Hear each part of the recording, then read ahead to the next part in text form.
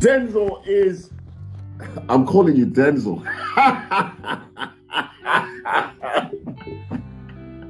Mr. Schumann has been around for a very long time. Comedian, lecturer, playwright. I'm still looking forward to seeing that play. I know COVID has set us back, but that play that you was planning last year, still looking forward to having it. Stop looking so deep into the camera, man. What are you doing? Just broadcaster as well, being on the BBC.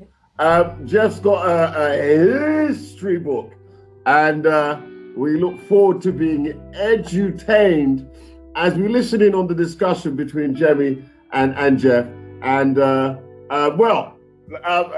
without further ado, thank you very much, Joseph. Thank you very much, Joseph. Good evening, Denzel Washington. Sorry, good evening, Jeff Schumann. I don't know, this bloke Denzel keeps following you, don't he? What are you saying, Jem? Boy, I'm here. All the good to see you. It's been a long time coming. Too long. I hope people realise that you are super talented. I've been saying that for as long as I've known you when we worked together at Platinum Radio. Uncle Denzel, it's not about me tonight, it's about you. I'm just letting people know. It's a team thing, and I've always admired the style in which you do broadcast. So hopefully you'll get your just desserts in the not too distant future. But yeah, you got me all blushing now. Are you interviewing me or am I interviewing you? What's going on here? Probably, you know my style. What's quality? Okay. Well, like I said, got to say first and foremost, it's an absolute pleasure to have you on Shamps and Giggles. I contacted you because I believe you've got a good story to tell about our history, because you are our history. You are living history. Your journey. What do you want me to do? If my studies are correct. Okay, what do you want? You ask the question. Okay. You came out your mother's room and you slapped the doctor. Okay, we get that. The doctor slapped her and said, "How dare could you bring something like that into this world?" So it is what it is. I grew up in West London, Jemmy. I grew up in Ealing, in a place called Acton. It's funny enough, where I grew up, I ended up going back to the same area that I grew up in. I ended up going to be a school teacher at a school that my parents wouldn't allow me to go to. I don't know if you remember. What subjects did you teach? We were the last to take it. There was a system called 11 plus, and if you passed that, you went to what was a local grammar school. Right. So I went to a Catholic school growing up called St Vincent's in Acton, and then I took 11 plus and got into a school called Gunnersbury Boys, or Gunnersbury Grammar School, as it was. We were the last year, and I hated it, Jemmy. I mean, I hated it with a passion. Didn't like it. Didn't enjoy it. Well, because it just wasn't, there weren't as many brothers as there could have been, and there were no sisters whatsoever. So when I'd be in the park, and then at sort of 12, 13, and the young men that were talking their gallish stories, what was I going to say? Well, we have cold showers in my school, and it was terrible. I mean, I was very good at football, Jemmy, and my school was a rugby school. So a few times I used to play for the district team, go to watch my friends, pretending I went to an Ealing school, because my school was in Hounslow, Gunnersbury. Right. But yeah, I was good at, believe it or not, once upon a time, before I put the weight on, before I got it off again, I was very good at sports. Very good at sports. I played county table tennis, badminton at University College Standard. Was very good at football up until about 16. After 16, it was about 18. No, right up to about 21 throughout my period of study. I was conventional, that I was a troublemaker, class comedian, which is a kind of way for me to survive when I was at school, because there weren't many black kids. Right. At the time when I went to that school, there are a lot more there now. And used to just have fun all the time, constantly in trouble, but they didn't know what to do with me because I was in most of the top sets. Right. And most of my mates weren't in the groups that I was in. So it was kind of difficult, because all I ever did was see them at playtime. And then they'd go off their own classes and stuff. And I was one of those kids who misbehaved. I would never ever deny and pretend that. And then I went to college, did my A-levels, then went to uni. And then I kind of, I was almost like bipolar. because the local black club was called the Priory Community Centre. Like Shepherd's Bush had one called Simba, Halsden had one called Tavistock. You know, black centres. Yep. Where the main activity was for some of them man there was selling weed and doing all kind of things. It basically it was like eBay before eBay. You could buy anything in there at a good price. So and I wanted to be a part of that desperately. I just couldn't help myself because that was, you know, that's where all the attention was. That's where people had a laugh and whatever. So sometimes on my way back from uni, I'd always pop in there and smell the aroma of what, I'm not a smoker, but smell the aroma of what people were up to and what they were doing and whatnot. And not saying that, I got a B on Marxism, or I'm doing German philosophy. You couldn't talk to them. You couldn't, you know, if I said to them, man, there, hey, yo, you never guess what? Boom, boom, boom, boom, boom, boom, boom, boom, boom. You know, if I said to the guys, look, I'm at uni, I'm studying and blah, blah, blah, the first question would probably be, any gal there? I mean, that was a kind of mentality. So did you feel, Jeff, you know, did you feel like you was living in two worlds then? Yeah, I definitely wasn't well. I was kind of mad because, like, for example, women, even the women on this platform, they can go to, if they were to go to Spice, for example, from the Midlands, if she came down to London and she went to a club, Spicy could turn around and say, if her girlfriends asked her, well, what was it like? Spicy could talk about the ambience, what it was like, price of drinks and blah, blah, blah. The men I grew up with, and even to this day, they're not interested in, if I say I went to Birmingham, they're not interested in, they don't care about cost of drinks, they don't care about the ambience, they want to know, is there any gal? That's the whole thing. There's no other discussion. It's like, you come back and you say, boy, there's enough women up there and blah, blah, blah. You ask the amount of cars that go up there the following week. If you come back and you say, yo, it was weak, man's like, well, boy, we need to find somewhere else to go. So that kind of stuff. And then it always gave me inspiration for material.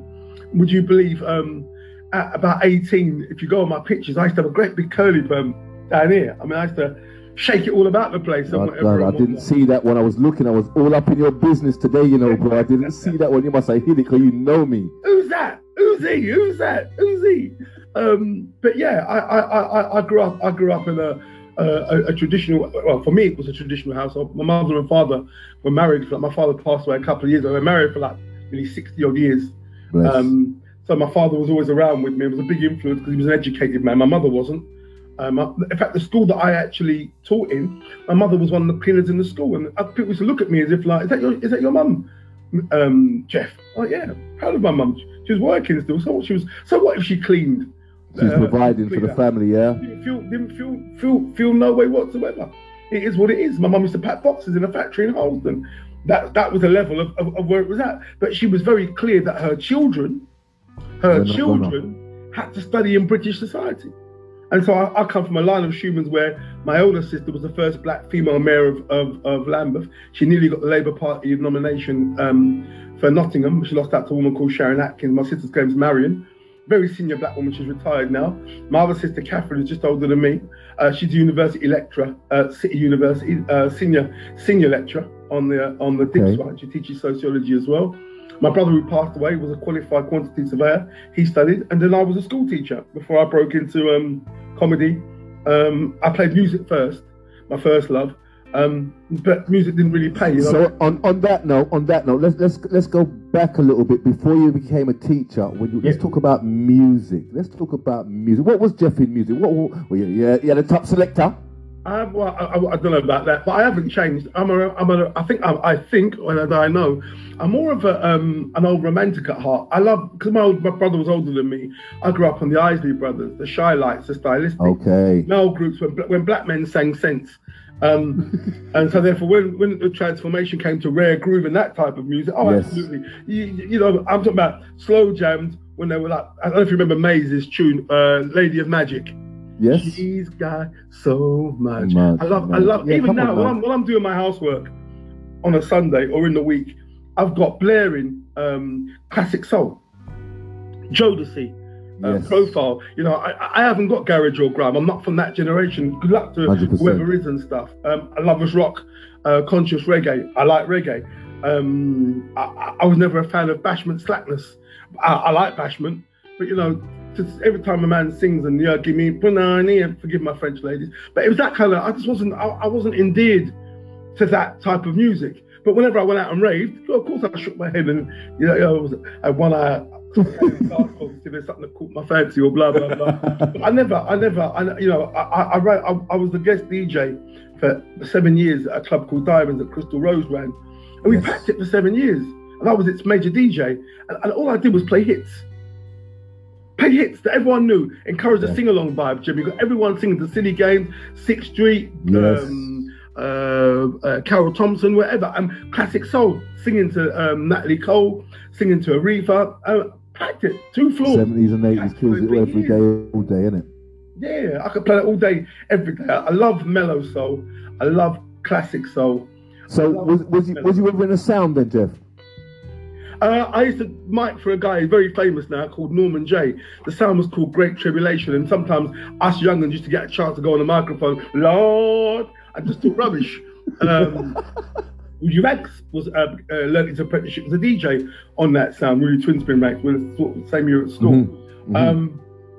So I learned from going into dances, and then your reward for being allowed to touch the microphone was at 7 o'clock in the morning. You were able to carry down a great big crate of records or a speaker box. No money, not even a drink, a lemonade. But it was just important at that time to be associated with it because you didn't have a car in those days as a teenager, and he who walked alone.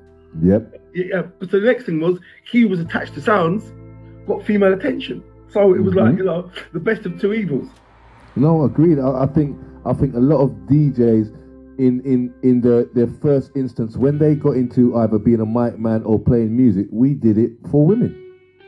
It's only I think you speak for you. Don't judge me by your standards. I did it to kind of want to meet women. But it wasn't. But that's what I'm saying. We did it for the girls. Yeah, we did. Well, we did it in Acton and West London. When we started, but when we grew and got older, obviously we got a different concept of what the music thing is all about. But I've spoken to many DJs, and when they get deep and honest, we did it for female attention in the first instance. Jimmy, do you know how much power it was back in the day if there were 2 females who were outside, Cuban, and you could just take one of them and walk them through? Bring them in the dance.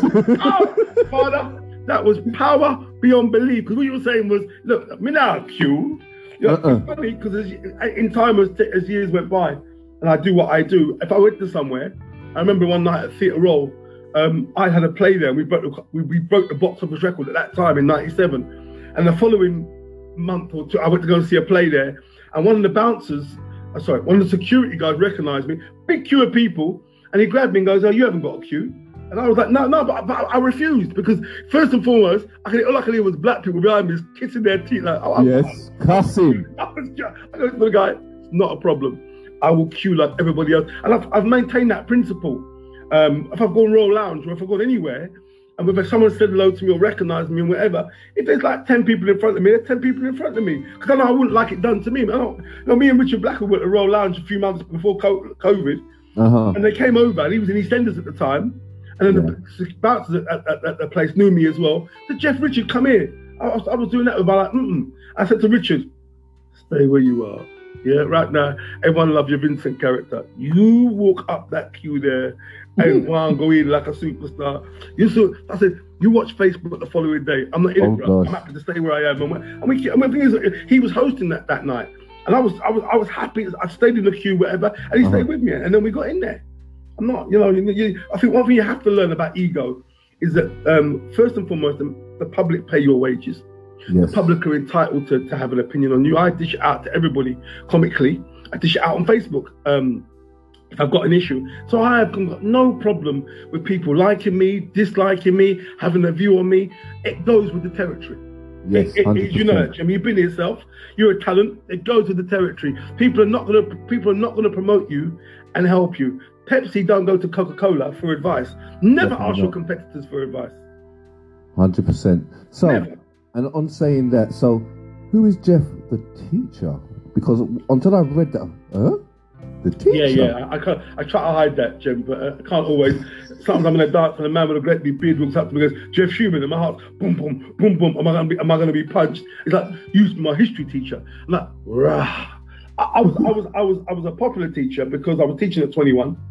going into my 22nd birthday, and I used to allow my O-level group, GCSE group, the elder group, to call me Jeff in the classroom, not Mr. In the classroom. Outside of that, the rules are different. My A-levels sociology group were only like 4 years younger than me. Okay. So number one, there was a common bond anyway because of the age difference. Yeah. I became a teacher ostensibly because, I finished my degree and I wasn't sure what I wanted to do. I was very talkative. I loved drama. And when you communicate, I always wanted to be a performer of some kind, Jem. I didn't know what type of performer, but I've been used to having a microphone and whatever. And they came into my uni and they would do like some recruitment drives. And I was still like, I'm still going to go out and get a job. I've done what my old man wanted me to do. I've got myself a qualification. I mean, the ceremony, for those who graduated, you got to pay money for the gown and rah. You must be joking, but I went on a jolly in Chinatown. And then that's where your hat ended. What's all that about? And then that's where they had. Because by that time, Jimmy, I've become very radicalized. Terrible term. I've become very different in my thinking about my blackness, my Africanness, where we come from. Because I had to go into a place called the School of African and Oriental Studies. It was like a sister university to where I studied. And I would go down there and I hear all these great lectures. And I'd be thinking to myself, Jimmy, I've been lied to all these years. The history, the knowledge, I just couldn't believe the things that I was hearing. There's a great saying, Jimmy, if you want to hide something from black people, put it in a book. Definitely. Great saying. If you want to hide something from black, put it in a book. Because we don't read, we're not encouraged to read. And so by the time I was 22, by 23, I was completing my education. So I started to read. And I read a book by a Guyanese author. He was killed in Guyana. His name was Walter Rodney. And it was called How Europe Underdeveloped Africa. And by that time, Jemmy, having gone from like at 14, 15, at that age, at school, I used to have white women's breasts on my locker because everybody else did. Yeah. Didn't know any better. Yeah, of course. So I grew up in Acton. For every one white girl, there was 100 black guys looking for her. Because when I was growing up, Charlie's Angels, Farrah Fawcett made it. That was the only black woman on television that was sexy. Well, I wouldn't even say sexy. It was Moira Stewart. The news. Yeah, there was no imagery of the Williams sisters. My ex wasn't playing tennis at that stage. All right, hush. We're going to talk about her later.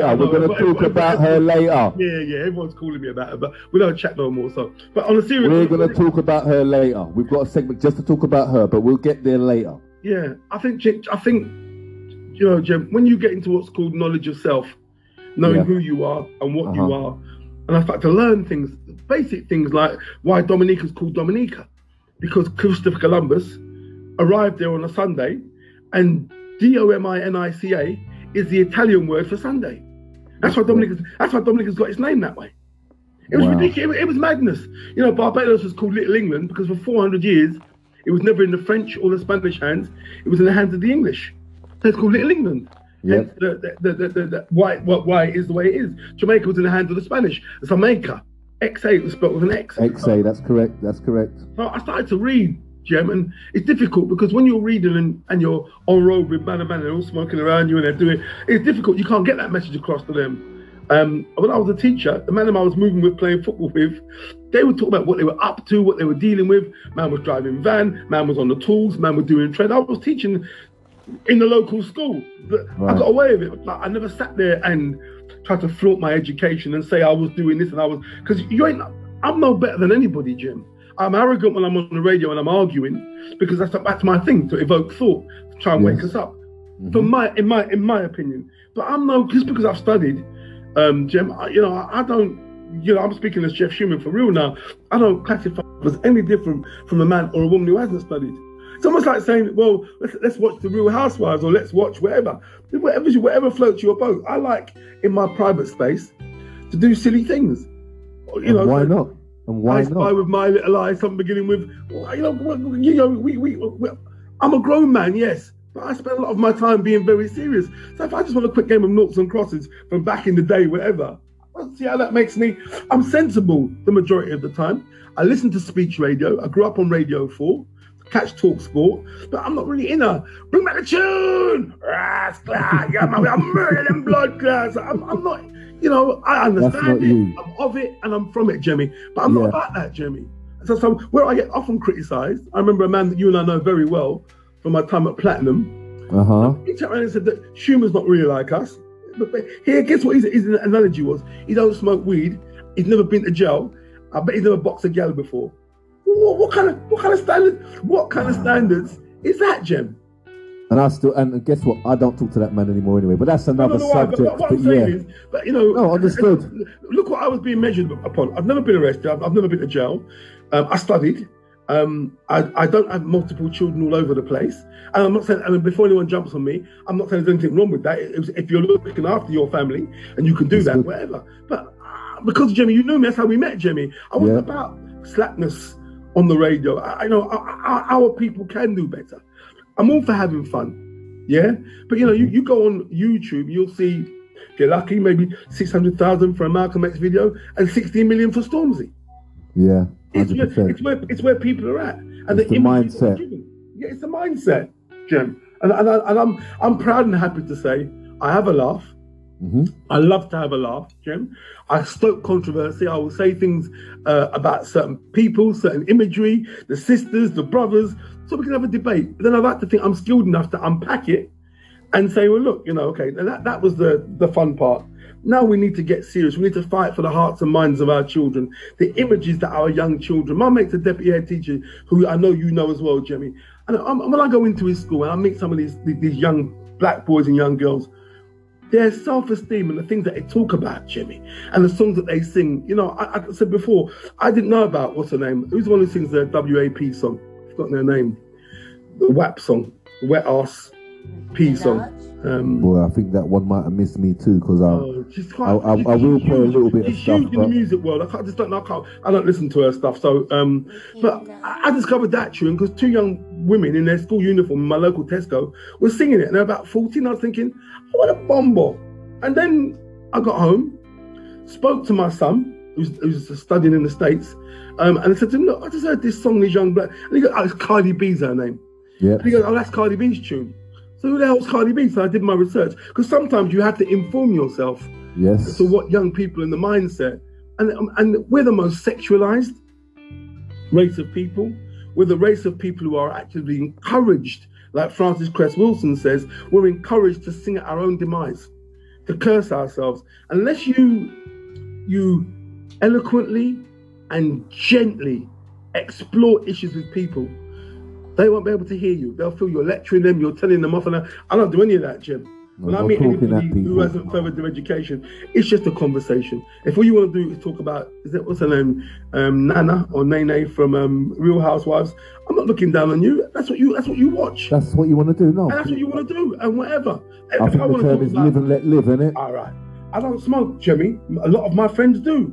They'll sit down, they'll bill up and whatever, but they know not to bring it to me or offer it to me. Not because there's anything wrong with them smoking, because cannabis has been proven. It's got healing qualities. Most of the guys I know who smoke just want to sit down, chill, and have a laugh and drink a Guinness.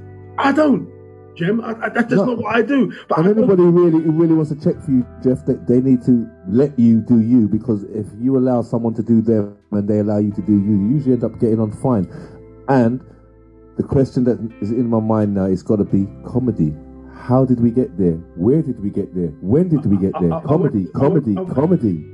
I used to take my students. I illegally used to use the minibus from Acton High School, illegally, for like supposed field trips and stuff. And I used to take my students, about 9 of them, to a place called the 291 Club. Yes. And then I went to the Comedy Store one Monday evening. And there was a black guy on, Felix Dexter. Okay. And they used to have what was called the Gong Show, where you got up as a comic and then you... I remember it. Right. And I won forever. And so I knew I had something to say, but often you need somebody around to kind of, not just guide you, but like, how do you get on the circuit? What do you do? Whatever. And then I at the time when I liked comedy, got to know 1 or 2 other new comics who was looking to start out. Rue Liquid was one of them. Roger D. Blackwood and them were the next generation. Yeah, they're the next generation. Just after Felix and Mike. They're the Junior Jammers generation. Trace, Junior Jammers. Yeah, okay, you all right. Well, I thought you mean with the same. Anyway, yeah, but yeah, we would have done. But I liked comedy, I liked entertainment, and I've always had a gift for writing. You know, Jim, you give me a subject now, you can test me now, and I can rhyme on anything. I really can. You give me the subject matter, and I'll come up with 4 or 5 or 6 bars. I rhyme very quickly. I speak quickly. I rhyme quickly. I write quickly. I can write a play in 5 or 6 days. All I need is a subject matter. Subject matter. That's all I need, subject matter. I get that, because sometimes, well, I haven't done it for a hot minute now, but I will be in a dance, and you know I'm a mic man, and I will say sometimes in a dance, give me a subject, and I will deal with it said way. Yeah, I could say I just came off of another Zoom interview by Femi, and now another Zoom. Now I'm talking with Jemmy. We're talking, we're crafting, we're having a laugh. I'm not quite sure about Jemmy. I think he might be daft. You know, we're having around. There's wine and there's nibbles. I think the podcast is called Shamps and Giggles. So I just had that ability, and it kind of frightens some people. It's a process. It's a process, and everybody has it. I'm able to do that. When I wrote the pantomime Josie and the Multicolour Weave, I remember I was with the great Dennis Bavell, countryman of yours, and he said, and he looked at the songs, and I said to him, "Yeah, I'm just working on another one. I've written them. I wrote them." And he goes, "Come here, brother. When did you write them songs?" He said, "I think I started Tuesday. Today's Friday." And then Dennis Bavell, like High Praise from Caesar, the God who I love and admire, the founder of Lovers Rock, and he was like, "Schumann, you got a serious skill there." And I've had it from, I won a writing competition when I was 20, and it was called the ACER National Black Writers Competition, and I won it one year. Very first time I ever entered it. And I've got the award proudly sitting on my wall. So I've got the ability to do those kind of things, and so I always want to do comedy. And when you're a teacher, you're standing in front of an audience. When you stand in front of an audience, the difference with a comedy audience and a classroom, the kids have to behave, they can't leave, they have to do whatever. So transferring that to the stage, all I ever did was talk about my upbringing. That, I would see, for example, I would say things like, I dreaded going back to school because, I said, these kids nowadays are so lucky. They're so lucky. They go to Clark's, get their feet measured. You get me? They go with their mum to buy their school uniform. I never once, Jimmy, throughout my life, ever went with my mum to get my school uniform. Like a lot of black kids of my generation, we had one size and one style. My mum would bring it home and would say, "It will fit you." Yep, and it done Dessa. That was the school uniform. It done like Dessa. My feet were size 7 at school. I was size 8. My mum by size 10 and put newspaper in there. I'd be walking around like Frankenstein because I had the paper again. Because that was a generation that I grew up in. Kids handed down clothes to kids. Do you understand? I have 3 sisters, so you can imagine the pain that I went through. Oh dear. Hand-me-downs. I had 2 sisters, but I was all right. I was cool. Oh, you're lucky. So my comedy is about the black experience. I've been told so many times by white comics, you go on the white circuit and whatever. I've got no interest. Jim, I've got no LBC just before the pandemic. Would I be interested in overnight show? I've got no interest, Jim. I've got no interest. I don't want to be controlled and talk to Bob from Southend. You're not British. You can't be. Oh, yeah. As much as I love LBC, they have to toe the line on that station. Apart from Masjid, they have to toe the line, and that's not good. And knowing you, towing the line doesn't work, does it? No. I've got no time for Nick for racist. But, it's just popular views, populist, like John Gaunt, populist things to evoke thought and stuff and whatever and whatnot. Quite often we are portrayed in such a negative way. As black men, all we do is father children. We're less than 8% of the British population, including Greeks, including Asians and whatever. But the African Caribbean male is 31% of the prison population. Now look at that discrepancy. So when I want to complain about the imagery that we have on television that's seen as acceptable all the time, all I'm ever asking for, Jimmy, is one thing. You know me well. That's why I'm doing this podcast. I'm only just asking for a balance. Black men like me, and I know loads, we do exist. We do fall in love with black women. We do love our culture. That's not me saying that nobody from no other culture. I'm not talking about anybody's relationship. I've got no business. I don't care who anyone dates. I've got no problem with mixed relationships or any relationship. Love is love. But the people who tend to always put in front of us are never with us, but talk for us. I'm referring to myself now. These celebrities, whoever, whatever. All I ever do is just Google blah blah's husband or what, and then I thought, okay, it makes sense now. I don't know if you've ever seen the business minister, Kwesi Kwarteng. Yes. Kwame Kwarteng. Have you ever seen him? He's a business minister. Close your eyes and listen to it. It could be Boris Johnson. He's from that particular set. So you can imagine him, Lammy, all of them, Sean Bailey, all of them. So that's why I look at Raheem Sterling recently, and I'm a Liverpool fan. Joe Gomez got married. I'm looking at the pictures of his wedding. I'm like, wow, because there's not that expectancy.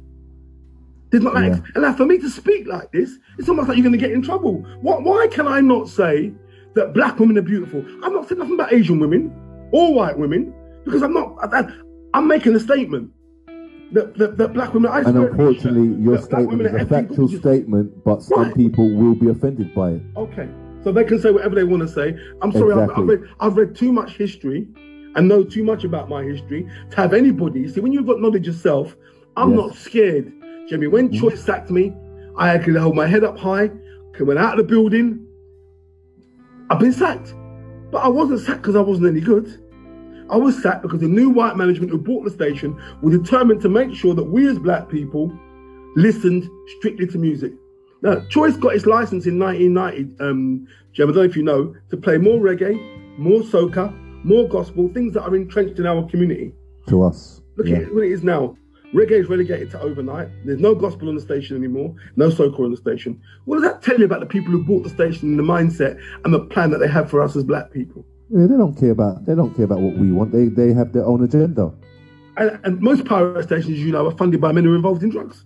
I say openly, in one way or another. Say it openly, not hiding that, or have been in the past. So what's their agenda? To promote dance, after dance, after dance, after dance. And more dance. And use terminology like baby mother. Jimmy, you were in a meeting one time, I made you laugh, and man was talking about, listen, you mustn't be late for your show. How you know, say, even if the baby mother, I went, can we, you know, if you can't say the mother of your child, and you will laugh, I went, listen. Yeah, I remember the meeting. I remember it, Jeff. If you lot can't say the mother of your child, it's like some sort of effing machine. Yeah, that's Clara, that's Susie, that's the baby mother. She's got a name. It's for me as Jeff Schumann, it is such a disrespectful term. I can't tell another man what language he or she may use. That's up to you. In my presence, don't refer to a black woman as a baby mother. 100% agreed. Because quite often it's a disrespectful term. Boy, I don't get on my baby mother and blah, blah, blah. So when you met her, was her name baby mother? I know in some cultures it's entrenched, but this is just the standards that I have, Jem. You know, I'm a joker, Jemmy. I have a laugh and whatever and whatnot. But for real, but if we don't check terminologies and our language, terminologies and language is what holds you back and also what propels you forward. Well, you know, like those that read are those that lead. Like I say, Jem, it's like being bipolar, because it's part of that. There's that half of me that's like, you know you're really road. You know, so you're ghetto, and you're proud of it, whatever that may or may not mean. And the other half is, when you go into schools as a consultant, you've got to behave as that professional Mr. Schumann. You've got to, you know, we took a young woman's phone off her a couple of years ago. She was playing with it in class. And the teacher that took it, when we saw some of the pictures in the gallery, and a couple of video clips of initiation ceremonies of two black boys and a young black girl, being forced to give them oral sex. Jimmy, you couldn't make it up, Jimmy. So we're fighting for the hearts and minds of our children. So whilst we're busy watching all the soaps, and we're screaming out about when someone black gets killed in custody, and we're screaming out about immoral behaviour of the police and George Floyd and whatever, we've got to wake up to the reality that only we can police ourselves. 100%. You know, Jim, if I was good at playing Jewish music, and you, or Asian music, no matter whatever happens, they would absolutely make sure, because they respect and love their culture, that we could never get to the top of it. We wouldn't be allowed. No, impossible. Definitely not. Now explain Rodigan and Westwood. Right. And the mere fact a man wants to say something about the process of mental slavery, the first thing you get told is, no, but he's different and blah, blah, blah. You make more money than anybody else out of our music. You know, there'll be a flyer with just your face on there and no, it's only in more recent times, man, like Daddy Ernie, I was telling them this at Choice, they've woken up and said, listen, if I'm on the same bill as him, put my picture on there. Fuck you, and not put my picture on there and blah, blah, blah. Whatever, like you're doing anything that's unusual. Look, when there were clashes in Jamaica, 1 year Saxon went, I spoke to Trevor Sachs, they thought Rodigan had missed the plane. They were in economy.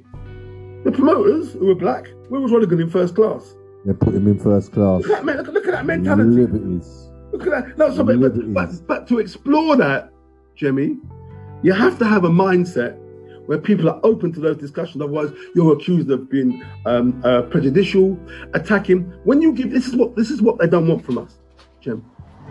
The most important thing is to deny him or her their history.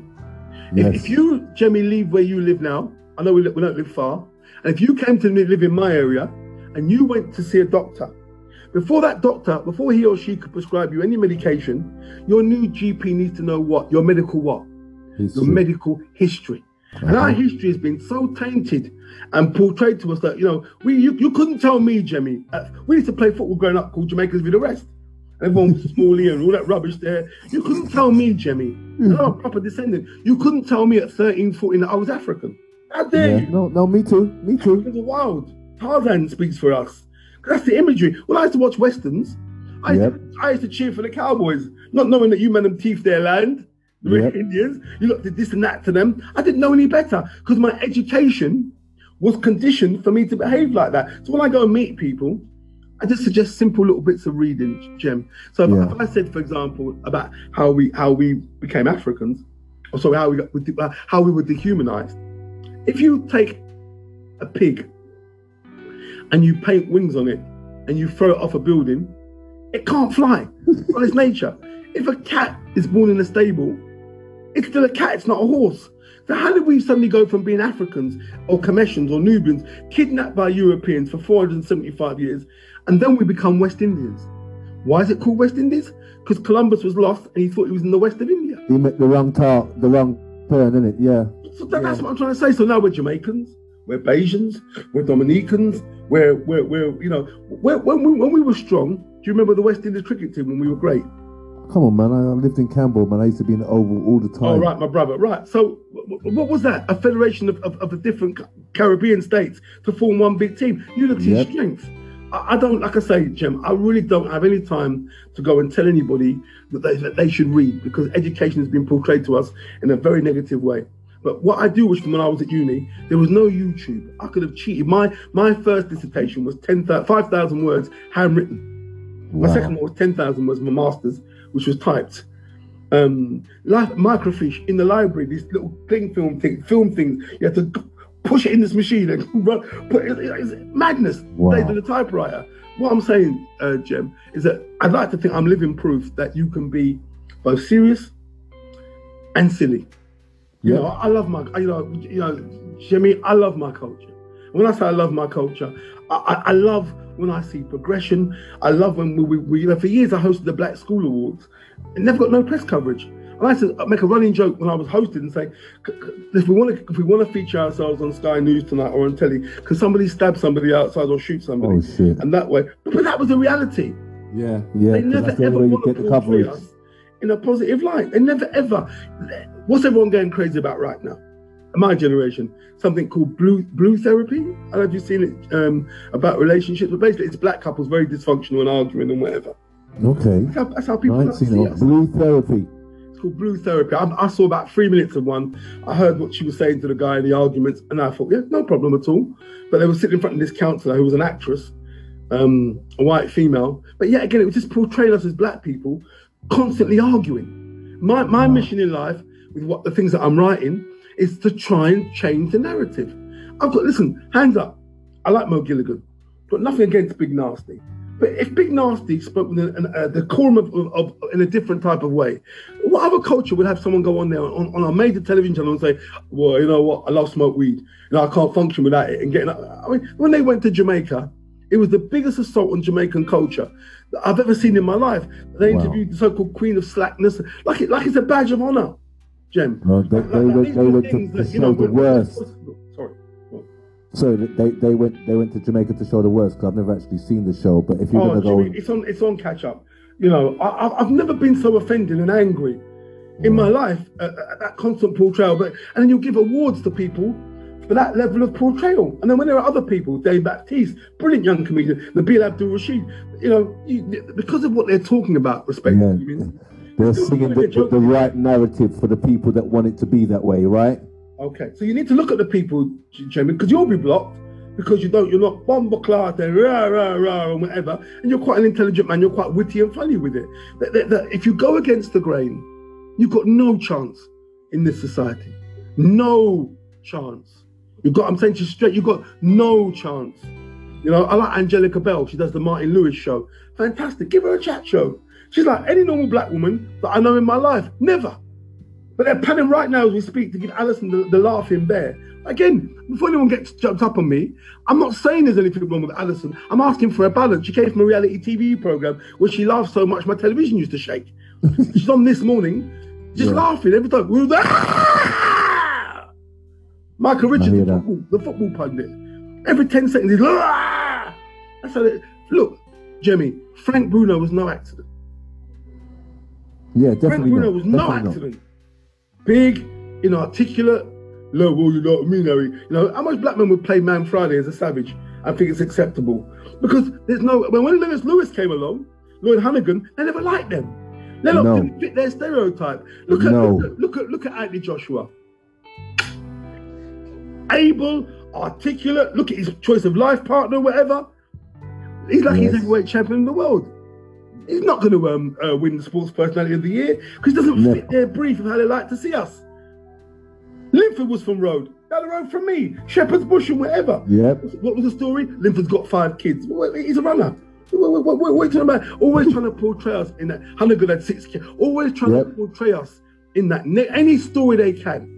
They always go after us. But just look at the irony of it, though. How many kids has our Prime Minister got? Sorry, how many children has our Prime Minister got? Why do you think?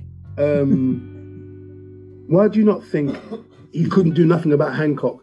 Because he was caught on the GLA, appointing one of his. The woman actually sold the story on him. Johnson's done equally as reprehensible, if not more. Multitudes of behaviour. So he couldn't sack Hancock. Hancock had to resign because then the press would have said, "Oh, wait." Notice Johnson didn't make no moral statement about his behaviour or his conduct because he couldn't, Jimmy. No, he said, "I accept his answer, and it's done with." Well, like I say, Jim, at least you've seen me in real time. That's how we met. In real life, I met Joseph, who was the chair of this organisation. Joe had a fantastic idea. I was hosting a comedy show at Tabernacle. Joe came in as a punter. But what Joe had was an idea, again about unity, was to get Caribbean businesses, restaurants, all on one single directory. Yeah. Yes. Get them into catering in specific places, rather than just competing, but unifying. I even went round with Joseph. We went to Harlesden, Joe, to speak to King Sound. We went to Ladbroke Grove, whatever. No one was interested. I said, you know what now, Joe? Forget all them. I've got an audience at Tabernacle. You come, and I want you to speak. And let people know. Joe spoke for 10 minutes. And after that, we developed a community slot at a comedy show. Before the break, somebody was doing something in the community, was invited to speak for 10 minutes to a comedy audience to plant seeds, and then people brought out their business cards and whatever. We're way ahead of our time, because for me, Jimmy, I've got no chance. I've got a thing that they're looking at in development now about a black father, but straight away the black father has to be. It wasn't said to me, but it was hinted quite heavily that the black father should be in a mixed relationship and blah blah. And I'm like, that's why I love Blackish. Yeah. My wife and kids, because it's imagery that I can relate to. Again, I stress on this platform, I'm not against what anybody does. I'm not. I'm just saying that the deal that we as black men get is very raw and very unfair by a media that controls us. And if you don't know your history or where you're coming from, you'll follow anybody's path. There's that great African proverb, which is, until you know who and what you are, you become anything that they tell you are. Yeah. And that's me, Jem. So I mean, there'll be some people shocked today to see the serious side of me. Thought I was going to just come on and have a banter and a laugh, which I will do with you. So that's coming. That's the comical side to me. But that this is where I'm at in my head, Jimmy, in my thoughts. All the things my father told me I needed to do. Buy a property, I managed it. Car, I managed it. the things that my father owned things, own possessions, rather than be leasing and renting. Not everyone's in that fortunate position, but when I was making the money, Jem, when I was on television and radio, Jem, I didn't waste a penny of it. Only 1 year I bought a very silly car, and then 2 years later it was worth half the value. So I realised that cars depreciate. Yes. So what I then did was realise that, you know what, if ever I hit on bad times or sad times, let me make sure that, let me clear a mortgage if I can. Let me not, but I love cooking, Jimmy, and I learned to cook because when I was 17, my parents were always going away. Me and my mate was a deputy head teacher. We had fish and chips on Christmas Day. I couldn't cook at 17. I couldn't cook. I was at 16. I couldn't cook. Wow. Many years, I'm only 21 now, but Jim, there aren't many things that I can't cook. I love cooking. Please don't give out my competition answers, yeah? So just keep that to yourself, yeah? I put stuff on social media. I'm proud of where I've come to, whether it be oxtail with butter beans. Well, I try not to eat as much red meat because I'm training now, but, if I'm doing curry goat, if I'm jerking chicken, most of my friends were actually born in Jamaica. And when I started moving with them, man would say, that's not jerk. It hasn't been marinated for 2-3 days. I'm like scratching my head thinking, what? So I've learned to do things and behave and season in a particular way, cook in a particular way. I love, I do wicked fish. I love cooking. I really do enjoy it. Well, why am I spending money, Jeremy, going to a big restaurant? Generally, they like to go, let's go Italian. Well, I like Spanish food. Well, then you know what? Send me some WhatsApps of the place. I mean, I've got them. Let me support my own businesses. You go in Chinatown, the place is populated with Chinese people. It's Chinatown, isn't it? It's Chinatown. You go into Asian restaurants, Caribbean restaurant, you hear black people. Now, why should I go and support that? I can cook it at home myself. No, I hear that. You know what I'm saying, Jim? Why should I bother with that? Why should I do blah, blah, blah? From Joseph's idea all those years ago, we couldn't get it off the ground. Because it's the mentality of mistrust and no unity. But before we start making noise on ourselves, who planted the seeds of our disunity? Have I got time for a quick story, Jen, before you can get rid of me? If I've got over, tell me, we can stop. No, go on. We can have a quick story. We need to talk about Serena. We need to talk about Serena, Rhiannon, and a few others. But let's have a quick story. Let's talk the things. The story is, how did we get our names? A missionary many years ago arrived in Africa, and he met an African called Jabuhu. And he changed Jabuhu's name to John. And he said, John, this is what the missionary said. There are 3 things you must do to become a good Christian. 1, you must never tell lies. If you tell lies, you won't go to heaven. He gave him this book called the Bible. And he quoted chapters and verses and told him what he needed to do, whatever. And he said, you must never eat meat on a Friday. Because our Lord Jesus Christ, that's why we observe Good Friday, don't we? As black people, Day. So he said that you must never eat meat on a Friday because our good Lord died on that day and whatever. So that missionary went throughout Africa, converting Africans, changing their names, whilst his mates came in, took all the resources and stole everything. Then he came back after 3 years and he saw John and his family. John and his family had been starving that day, and John had gone out to do some hunting, and didn't catch anything. So he caught a fish, and it was a Friday. So the missionary came back and said, John, how are you? He said, I'm fine, Father. He said, are you still a good Christian? Yes, I am, Father. That good book that I gave you. He goes, Father, look, watch this. Our Father, who art in heaven, hallowed be thy name. Thy kingdom come, thy kingdom. He recited the Lord's Prayer. He said, Father, in the words of that good book you gave me, sit at my table. So the father sat down. It was a Friday. Remember, he told him you mustn't eat meat on a Friday. So there was fish in the pot. So, sorry, there was meat in the pot. I apologize because it's Good Friday. So he said, Father, let me eat my table. So the father was about to, he goes, what's this? He said, how do you mean, Father? He said, that's meat. John said, no, sorry, Father, it's fish. He said, he put his hand in again, pulled out the carcass. He said, fish don't have carcass. What are you doing? He goes, no, Father, I'm eating fish. He goes, that is not fish. He pulled out the 2 ears. The fish don't have ears. He said, so what on earth are you doing? You're lying to me. I told you, if you lied to me, you won't go to that magical place in the sky called heaven. He said, Father, look, I was starving today. Didn't catch any fish. I know today's Friday. I went into the woods. I killed that rabbit. And I took it over to that pond. I threw water over its head. And I said, rabbit, you become fish. The father goes, but you know that's impossible. You can't change things like that. He said, but when I met you 3 years ago, my name was Jabuhu. You took me over to that same pond and threw water over mine and told me my name was Sean. I tell that story in schools all the time, and you see young black boys and girls and white kids, their eyes open up. If you can tell stories for edutainment, if you can tell stories in an interesting way and teach history in an interactive way where you're not lecturing people, you're just giving them a sight of the facts, Jimmy. And that's what I'm asking for, Jimmy. In my Facebook postings, I just love to see the African and Caribbean community not being portrayed all the time as effing dysfunctional. All right, ladies and gents, Shams and Giggles, thank you so much for allowing me to rant and stuff. Anything you want to ask me of a comical nature, Jimmy, I'm all yours. Okay, so first and foremost, what the hell did you do to my girl that she can't play Wimbledon now? And I want the truth. Jeff, I want the truth tonight. I want the truth. I'll talk the things, yeah? I want the truth, Jeff. I'll talk the things, and I don't care which black woman it upsets on here. Talk the truth, blood. Talk the truth, blood. I'll talk the truth. The reason why I'm not with that gal no more, yeah? I'm not with her no more. I kind of woke up and realised that Serena was after my money. Yeah, a money thing. The gal don't want to work. She want to play tennis. There's no money. What kind of thing that? We got for a meal, and I've got to get the check. The girl needs to find a job, and I kept on. I warned her, you know. I warned her. I kept telling her. You want to keep a man like me, you have to learn to cook. About she going on tour here and tour there, whatever. I couldn't take it no more. I had to dash it. The sister now, I always find the other one, Venus.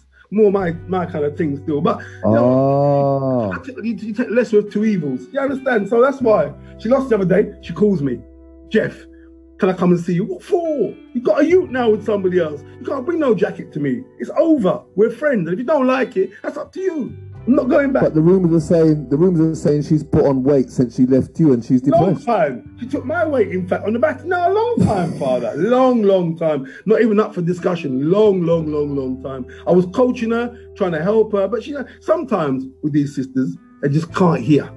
And Spice, don't you dare roll your eyes. I'll tell you about yourself as well. Sometimes they just can't hear. They got a good thing going, and they just spoil it. You know, how many times you've been in a relationship? It's all going good. After about 9 months, hit a woman. What are we doing? What is this? Oh dear. What is this? That commitment conversation starts. I wasn't prepared to give up my fame because I don't know if you know, there's an actor called Denzel Washington. I know you might have heard of him, called Denzel Washington. I have. Yeah. Well, it's not my fault. Everybody says him and I look alike. So when I go out enough places... He's been ringing off my bloody phone today, Jeff. He's been ringing off my phone. He wants to come on, and I said, no, that can't work. It's a burden I have to bear with. Yeah, it's a burden. I don't know what he does for a living. I understand he's an actor. But when people are saying to me, when's my next movie coming out and whatever, I don't know what they're talking about. So I had to write a cease and desist letter to his people, telling them he needs to go and get some plastic surgery and alter his looks. He can't be as handsome as this. He needs to sort himself out. He's not well. It's mental psychosis. There's something not right about the man there. It's just not good, is it? You know, he won't allow you to be you. Well, I'm just saying, Jimmy, I can't help it, Jim. As I say, I don't know what he does. Apparently he makes films, and apparently he's an American. That's what I know about him. Okay. So him is Washington. Now, you've got no business trying to cash in on my fame. I don't know you. You don't know me. How dare you? How dare you? Bloody Jimmy, what kind of a person does that? I really don't know, but I'll tell you what I do know. I have a question, or I have a statement from a lady, and it's from Jill. She says, I have an important question for Jeff. When we talk about support of our people, why is it that we as black women, we help and support our black men, and yet then they reach fame and leave us, the black women, for the white women, because we are then portrayed as aggressive and not European enough? Yeah, I'm right. Okay, no. Let me be clear. Again, it's about an individual, and it's about the mindset of the person, Jem. I understand that. And there is this over-exuberance to always portray black women as the angry black women. There's always that trope, that nuance that says whatever and whatnot. I can't speak for individuals, Jem. I can't speak for Jill. I can't speak about why men do that. But I can say about my own self, up until about the age of 14, 15, I thought black women were ugly. And not ugly in terms of, oh no, I never, because I never saw the images. My mum used to beat me like a runaway slave. So I saw black women as very strong. I saw black women as very, very man. You know, my mum used to manhandle me in ways like you could only imagine at social services. I was more scared of my mum than I was of the police. That's probably why I stayed out of trouble. And I had big sisters who used to beat me up. However, you get to a mindset, you start reading things. And by the time I was 17, 18, you know, you couldn't tell me nothing. I'd look at black women and be like, rah, they might look at me as a gorilla. I was slim them time then. Maybe I might have been too dark or whatever or whatnot, but I was all right. At 18, 19, I was slender, good sports, lots of hair. I was all right. But I loved sisters. I just, you know, it's like almost like a disease, Jem, where, yes. You know, and that's never left me to this day. Can I also make a point? It is not me saying about any other culture or any other woman that I don't find attractive. It just happens to be that when I go somewhere and I'm in a room, I remember I was at Chris Eubanks, the christening of I think his second or third child. There were about 400 of us there. Me and myself, Richard Blackwood, and a guy called Robbie G from the Royal McCoy at the time. I swear they thought that me and Richard were maybe a couple because we were the only black couple there. And loads of these black men with their white partners. And the only black woman I remember seeing was one from the Sugar Babes called Keisha Buchanan. I don't know if you remember that band. And my radar went straight to her. And she was there with some guy who looked like Italian or Greek. And it was like, well, it is what it is. No one can tell me what I should like. Like, I wouldn't tell anybody what they should like. A friend of mine was up in arms because his son brought home a partner that he didn't approve of. And I told him straight, you can't tell your son who he should love. Yeah, you make sure you know we live in a far more integrated society. You did your best. I know what you've done and whatever, but you can't make children's minds. You do what you do. Your relationship is what it is. But if your son's met someone that he's fallen in love with and she likes him, who are you? I said, irrespective of dad or not, who are you to tell your child he shouldn't fall in love with someone? It's ridiculous. Ridiculous. After all, them now live with you, them I live with for your son. And if your son happy, well then just gotta deal with it. Why shouldn't he be happy? As long as she loves him for the right reasons and he loves her for, you know, as long as he's not saying things like, I find black women too aggressive, I find black women ugly. As long as I'm not hearing them come out that young man's mouth, he's got my seal of approval. It is the men I grew up with, and I know to this very day, who were the first to talk about racism, white people, whatever, you don't get of white women. And that is a prejudice of a woman that you like, which isn't a problem. But what are you saying about the vagina or the womb that you came out of? It's not good enough to date. What kind of madness is that? They're quick, Jemmy, to leap on with black people. You know, we know racism and rah, rah, rah. But, Jemmy, they never, ever date black women. And I find that... Yes. All got a friend like that, Jeff. They've just suffered to the programming. They've suffered to the programming and they don't know any different because I've got a very, very good friend and I'm very much like you. You do you and allow me to do me and we'll get on fine. Now, he had X amount of ladies in his life when he grew up, but as soon as he got money, changed. It doesn't. Look at Ian Wright. Look at Ian Wright's comment. I'm not gonna say that one because I can't. But he moved to Gillingham, with his lady, his European lady, and guess what? She told him you have to cut off all your bridging them, and he did. Well, if he was happy to do that, he was happy to do that. Look, Jimmy, I've got a white female friend, very good friend of mine, only dates black guys. So she took lots of abuse in the 80s, had to leave home because of her racist parents. I love her to bits. Very good friend of mine. I love her, Jem. You know, she's not one of these women who tries to talk like, yeah, man, and talk like, she's just very much herself. Got mixed race children, she just loves her. So I look at her as a mirror of my friendship with her. I know what she's been through, whatever. I don't look at her any less. That's her preference. But she will not then run down, and she had some bad treatment in the past from various, but she won't run down and say, black men are this, black men do it. She doesn't do that. So my anger are the black men who are quick to jump on about racism, jump on about police brutality and white people this and that and whatever, yet they wouldn't go nowhere near a black woman. Those are the men I'm talking about. So you can't bring that rubbish to me about, alpha with people and blah, blah, blah. Well, I've seen the last 5 girlfriends. None of them look like you. So someone's suffering from some form of psychosis. So, but remember, Jeremy, I'm not acting. This is me as Jeff. Yeah, no, being real, isn't it?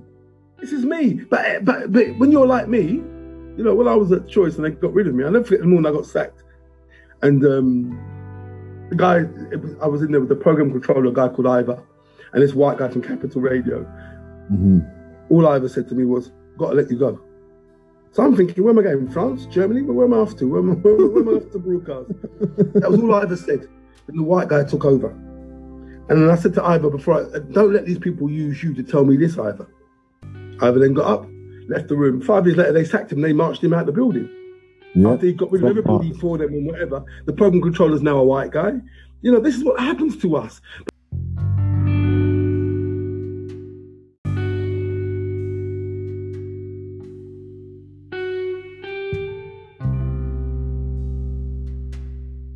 Oh, by the way, you guys are on mute. Hold on.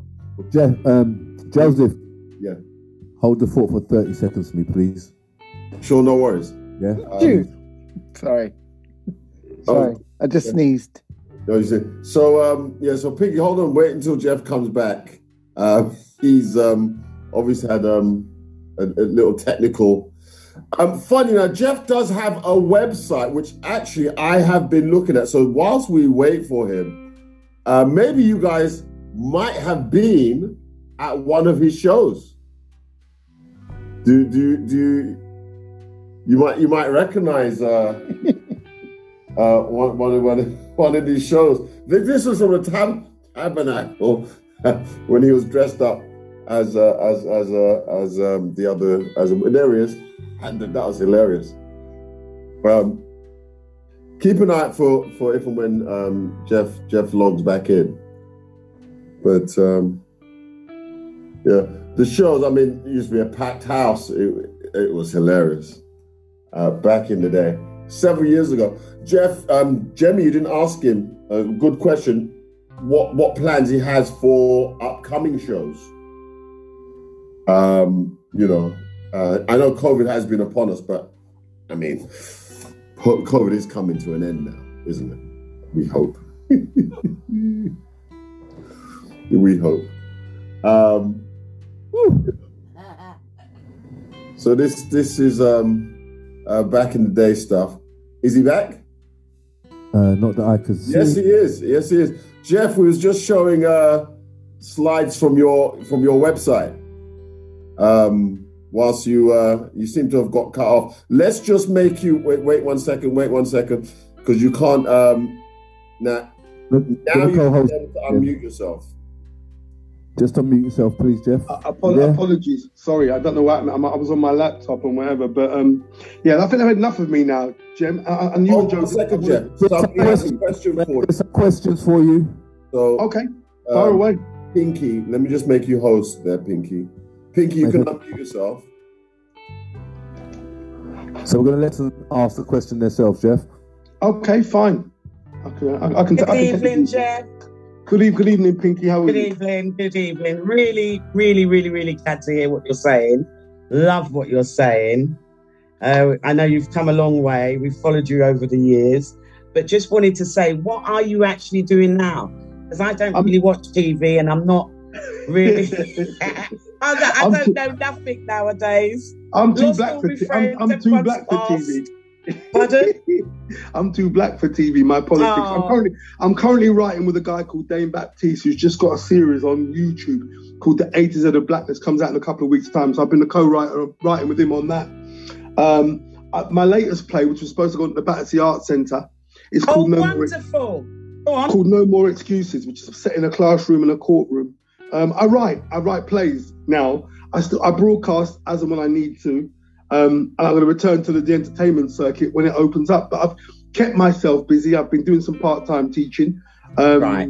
Oh, wonderful. If it doesn't feel right for me, Pinky, I get asked to do things like this a lot of the time, and I just don't do them. Because I'll go in there one week, I'll just see grown black men just talking rubbish. Right. I hear it. I don't see any advancement. The time for this is just my opinion, Pinky. Yeah. There's a time for, as Shampton giggles, to have fun, have a laugh. And then, as you can see from this platform, there's a time to be serious. Absolutely. And I'm all for that balance. I'm not here for stripping this. Please put in the chat bar the play at the Art Centre. I will be there. Thank you very much. I will be there. That's my local. So please definitely put that in, and that's going to be. Yeah, absolutely. Well, when COVID's over, even I'll have an idea. But until then, we're all on furlough. I hear you. And we give thanks and praise, and hopefully that you'll get through it, because it's a difficult time. I'm trying, my sister, but I'm very fortunate that I had looked after myself No, I must admit, I hadn't looked after myself health-wise. I put on too much weight back in the day. But I looked after myself financially. I made sure that when I had money, I was very sensible with it. And as I say, the first thing was just try and become mortgage-free. Absolutely. Really important. Well done. It was one of the most important things in my whole mantra. I remember the day I bought my house, I ran to my father. I went to act and said, Dad, I've done it. I've done it. And my dad was looking at me and he was like, okay, we're good. No praise. He's like, we're good. Because if whatever happens now, the most that can ever be done to me is that if they cut off my gas and electricity, there's candles and there's blankets. That's it. I'm not trapped by anybody else's agenda. My mum's got dementia now, but before she would say the house is too big for a man to be living in by himself. I've got friends, and when friends come over, they've got a place for them to stay. That's it. You don't need to go book into a hotel. You can stay by me. Yeah. That's how it works. But next person. There is a next question for you. Oh, Jeff. As you know, you're supposed to be a good friend of mine. So let me ask you. No, you like me. No, that was funny. No, I don't. But anyway, you like I wanted to ask you a question because going back to when we talk about black culture, black community, obviously I used to listen to you at Choice. Now, you've gone kind of full circle because some of your comedy and some of your sketches some people consider it derogatory towards Africans, for example. Babatunde was your favorite. Babatunde, that's right. Now, a lot of people were offended by that as well, So when we talk about perpetuation of racism within our culture, you were part of that too, because you perpetuated African people. Some were saying a negative light, and I know one of your sketches was about the parking attendants. What did you do? Can I tell you where that came from? That involvement, I can tell you now, because my mother's from Sierra Leone. So I grew up. There's a character Felix Dexter did, which came from my inspiration. I made my name on the comedy circuit doing a character called Ghanaian Greg. It was a West African student that was very anti-West Indian, and that was from listening to relatives, friends who are these West Indians. They don't want to walk. All of them are lazy and blah blah blah, whatever and whatnot. And so I remember when Felix got his gig in the Royal McCoy, he didn't have any characters. I was like, I've got this character, Felix. Come and see me. I'm at City University. Come and see me on Wednesday.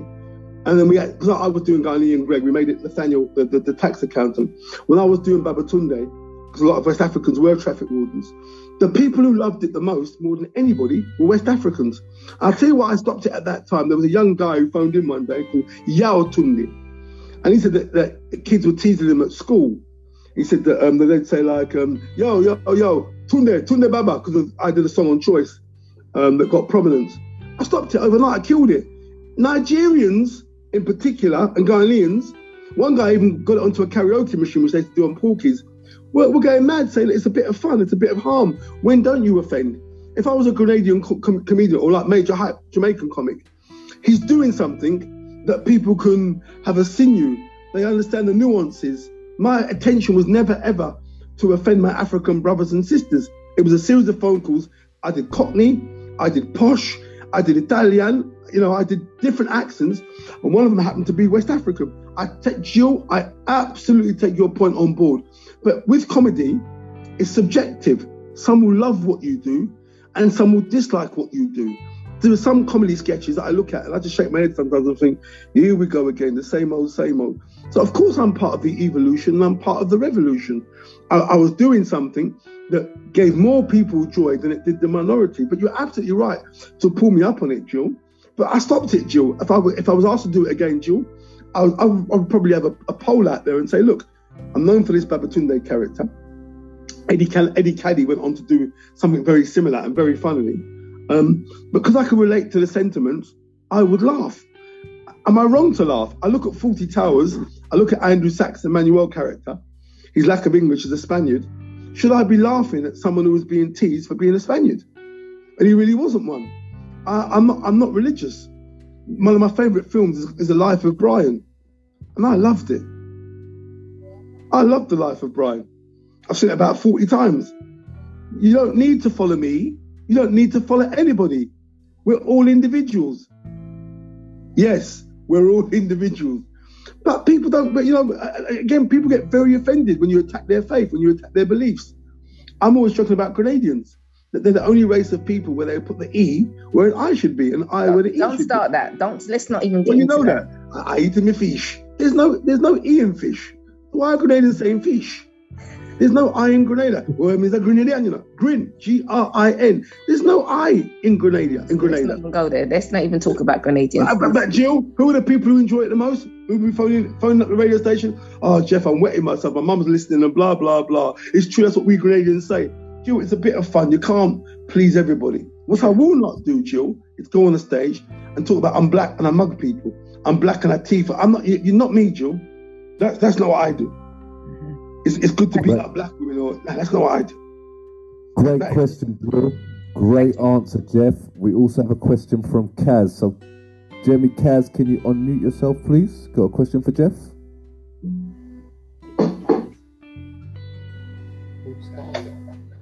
Sorry. Hi. Hey, Jeff, how you doing?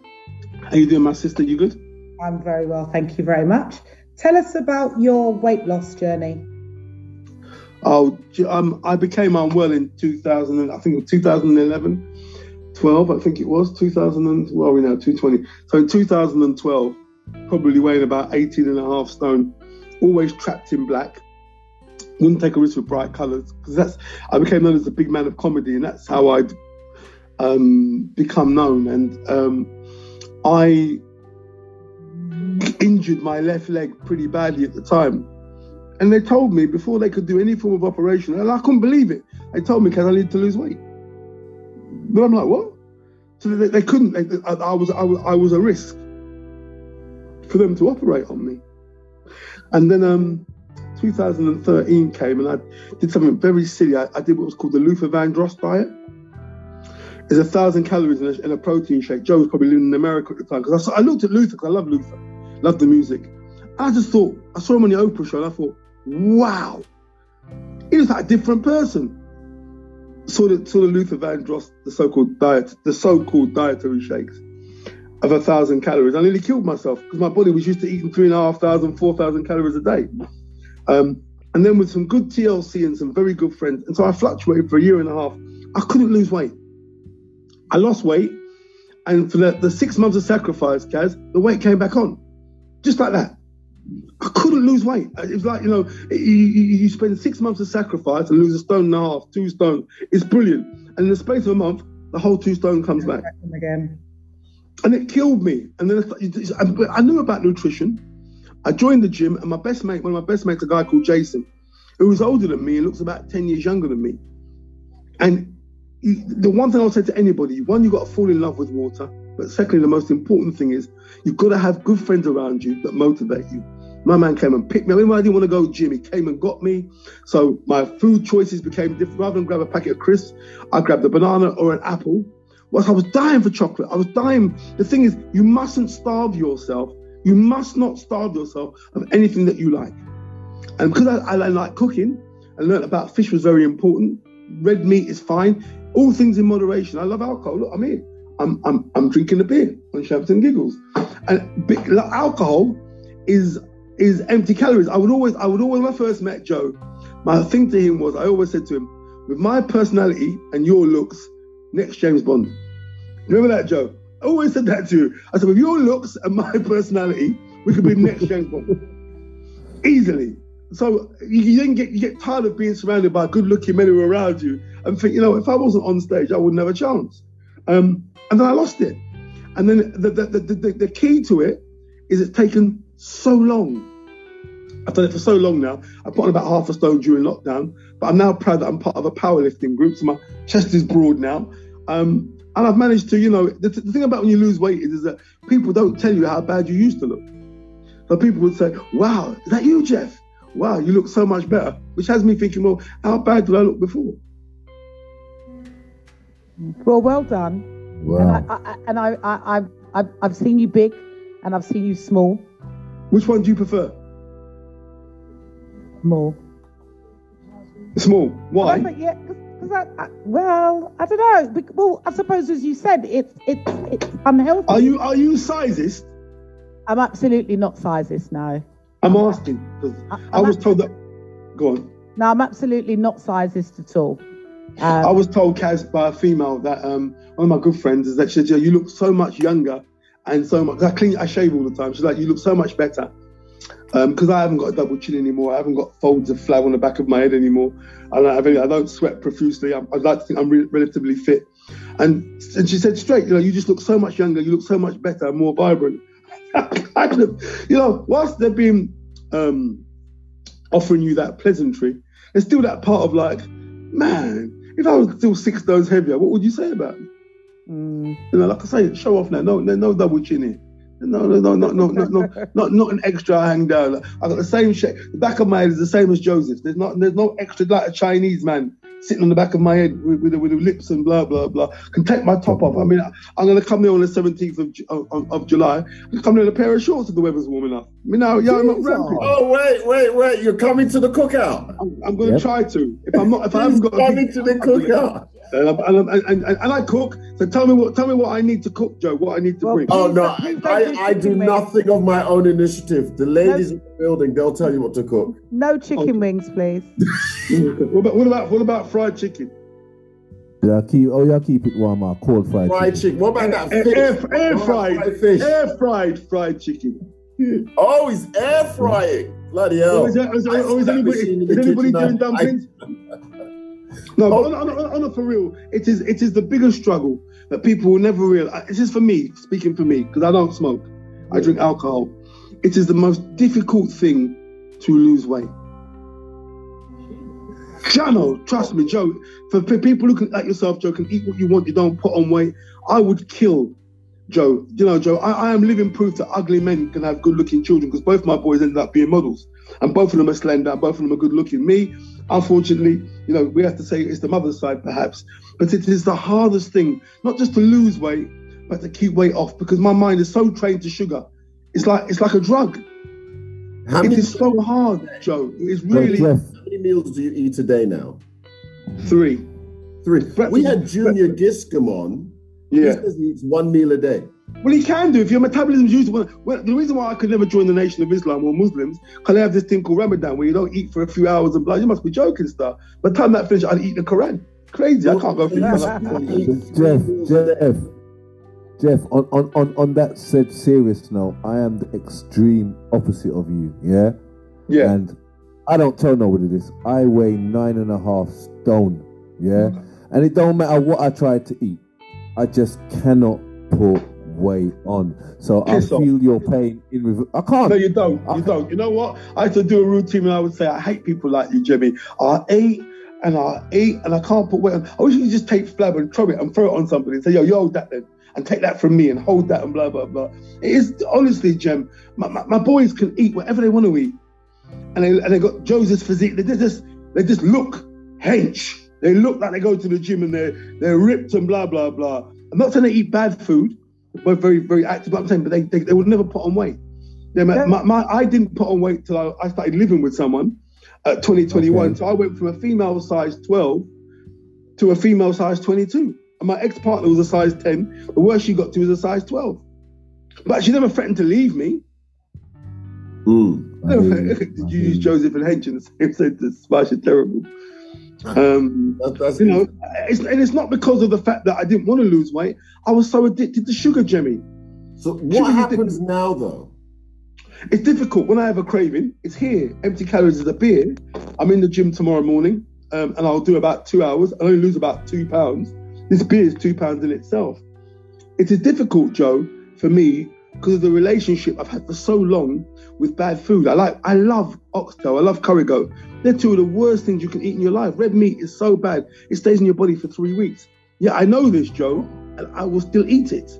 Yeah, but I'm around nutritionists all the time. A lot longer than 3 weeks, Jeff. A lot longer. Okay, my brother. Well, I'm the same. What I've been, but what happens now, Joe, is that I drink at least 2 liters of water a day. I love water.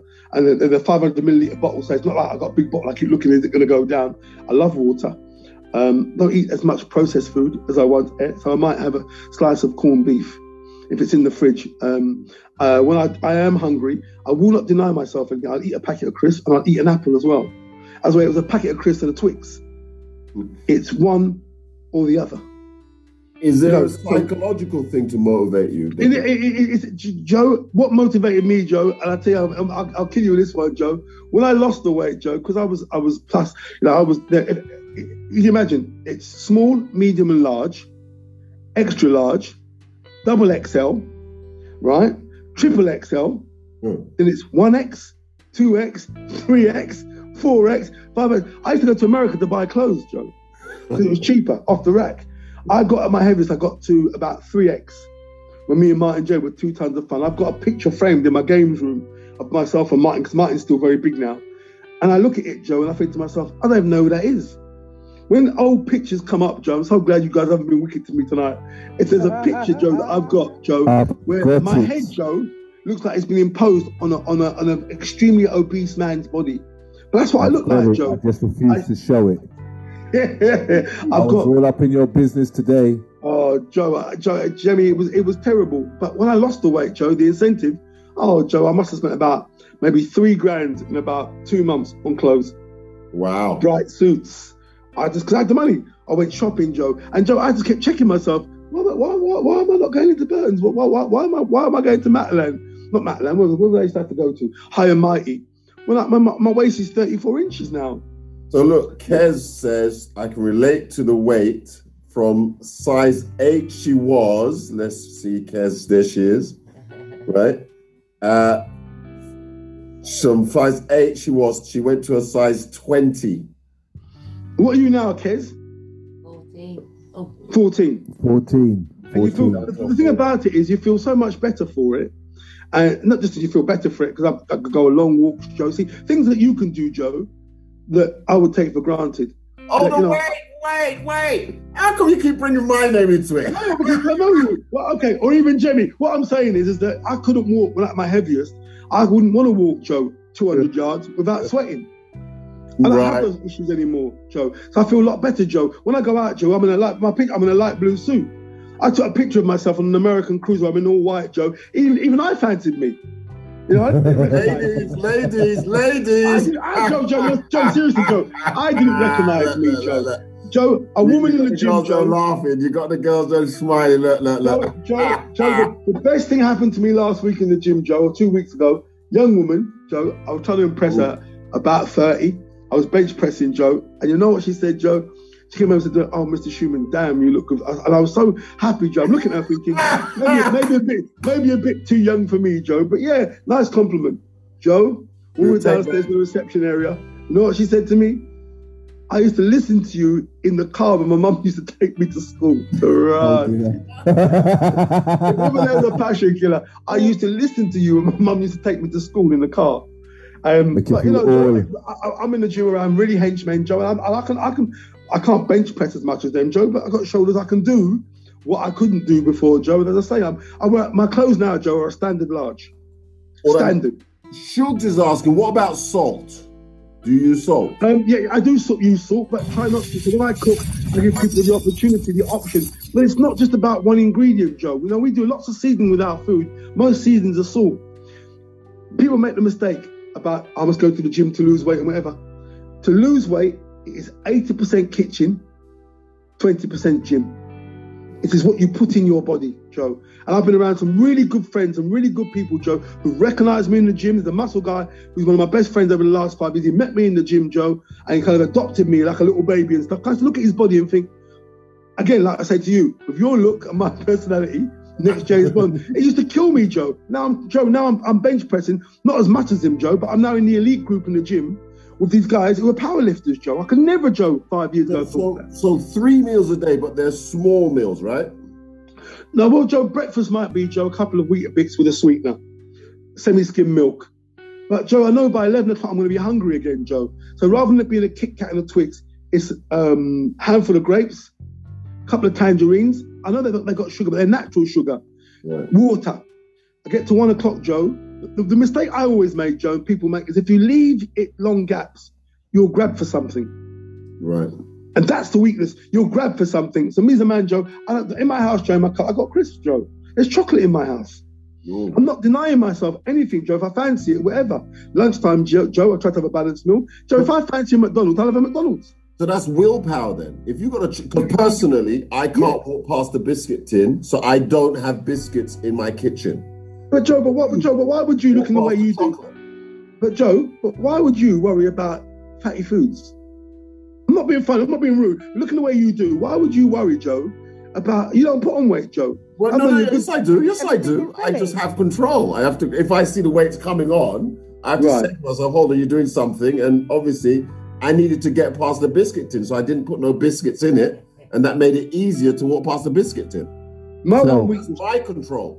While you guys are talking about biscuit and Chris, there's a question in the chat. Yeah, okay, sorry. And the question says, do you have a lady in your life, Uncle Jeff? Which one now? Jeff or Denzel? Which one are we asking about? They weren't specific, so if you can answer for Jeff and then answer for Denzel, that'll be fine. Jeff is always looking for love. Denzel signs autographs all the time and hopes he can find love. No, I've dated from when my relationship broke up. I was with the mother of my children for 15 years, and we had 2 boys. And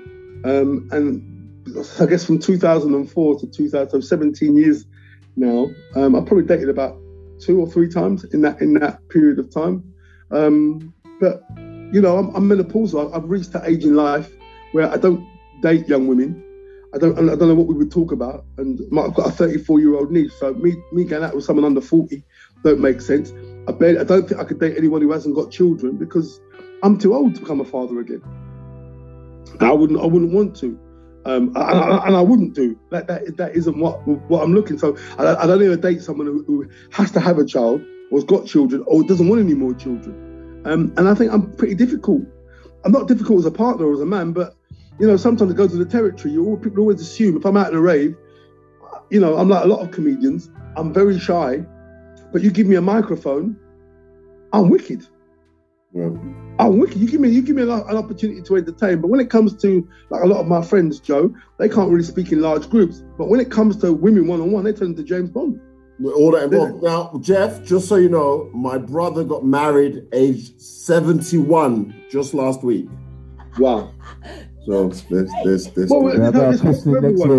I'm happy, Joe. And if I meet, you know, Jimmy, answer the question. If I met the right person, wherever, then you know, I'd like to think at this stage of my life, I would be successful. It would be successful enough for it to last for a period of time.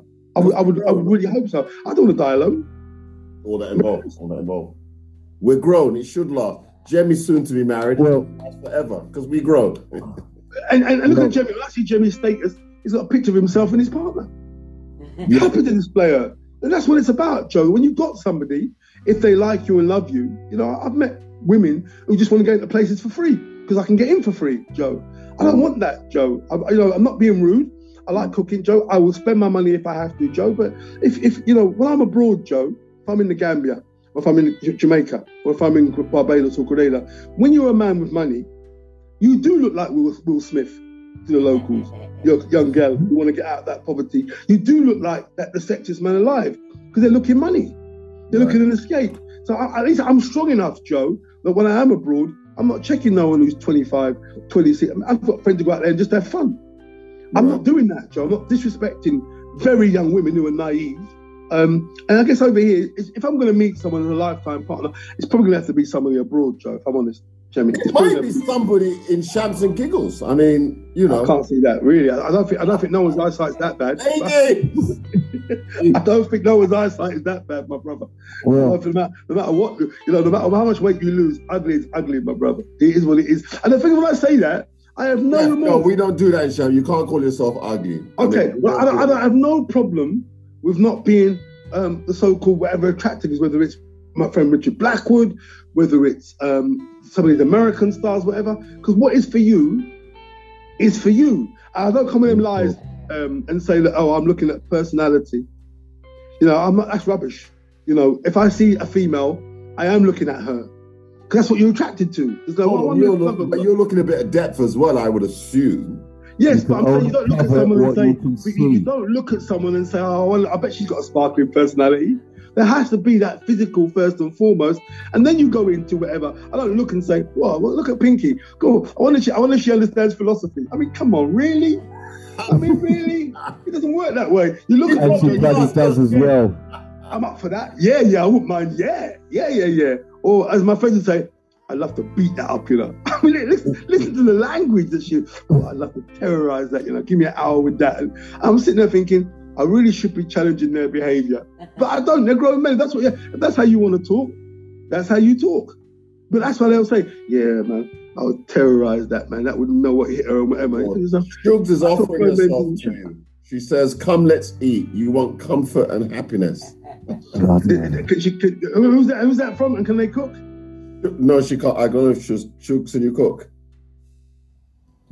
Shugs can't even keep her eyes open. Don't worry about Shugs, Jeff. That's not the one. Thank you very much. Shugs will beat you up. Joe, I'm very conventional, Joe. I'm a chef. Oh, Shugs is a chef, see? She's a chef. Okay, well, Joe, I don't have a cleaner. I clean my house, room to room. That's what Sorry, what's that? Sorry, someone was speaking. I think Shugs is saying she'll do your cleaning. Yeah. Oh, God. Has Shugs been to Specsavers lately? No, she hasn't been to Specsavers. Well, she might need to. But on a for real, I think that I do love my independence, that I'm not relying on a woman to cook for me.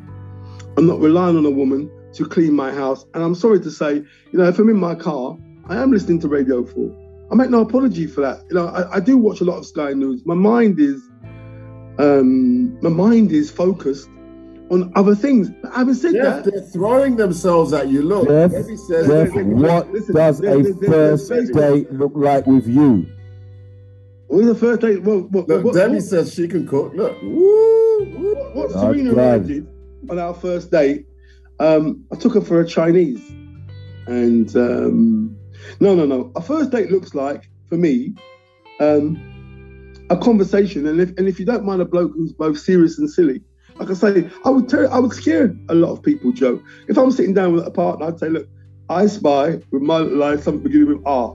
Joe, what's wrong with that, Joe? I don't know. Don't ask me. I'm just saying, Joe. If that's the kind of thing that would be like, a woman would be thinking, how old is he? You know, Joe, I'm a quiz master. I would call that playful banter, no? So, Jeff, on that note... That's my point. Jeff, on that note, you being a quiz master, we have run over by 75 hours, 4 weeks, 7 days, and 11 minutes. I'll stay for the quiz. Sorry, Joe. Sorry, gents. A minute or an hour. No, don't be sorry. We are not sorry. You have been an absolutely amazing guest. Sorry for eating into your show, but thank you very much for allowing me. So I'm going to invoice you later. No, you will do. So and so. So, quickly, if there's anybody else who's got something to say, short and sweet, please, Joseph, unmute everybody. 30 seconds, and we're going to have to say goodbye to Uncle Joe. Oh, no. Everyone can unmute themselves. Yeah, you muted me mid-sentence. What are you, Ross? What's wrong with he, man? Thank you, Jeff. Thanks, Jeff. Thank you. Thank you, Jeff. And Jeff, please, will you please come on the 17th so I can meet you? Just drinks on first dates, no Chinese. Jeff, will you please come on the 17th so we can meet you? You have to unmute yourself, Jeff. You're muted. Yes, I'll try and come so we can all have a laugh. You try. You want a date, don't you? Ross. That's aggression. No, in my luck, one of you will poison me. Hey, Jeff, you better come with your security blood. No Chinese though, drinks only. As long as she's driving, got her own money, got her own income, it can work. Yeah, no. I got my own money, I got my own income. And Jeff, no balance. I drive an Oyster card. Where's the balance? Oyster card. What's that? A 2 litre or 4 litre? 2 litre, Jeff. Oh, you're not. I've got the 4 litre, bruv. I've got the 4 litre. Yeah. Quite expensive. No. That was Jeff Schumann on Shamps and Giggles Friday Night's Entertainment. Never to be missed. You learn so much about people's lives and history, and he certainly left his story like many of us.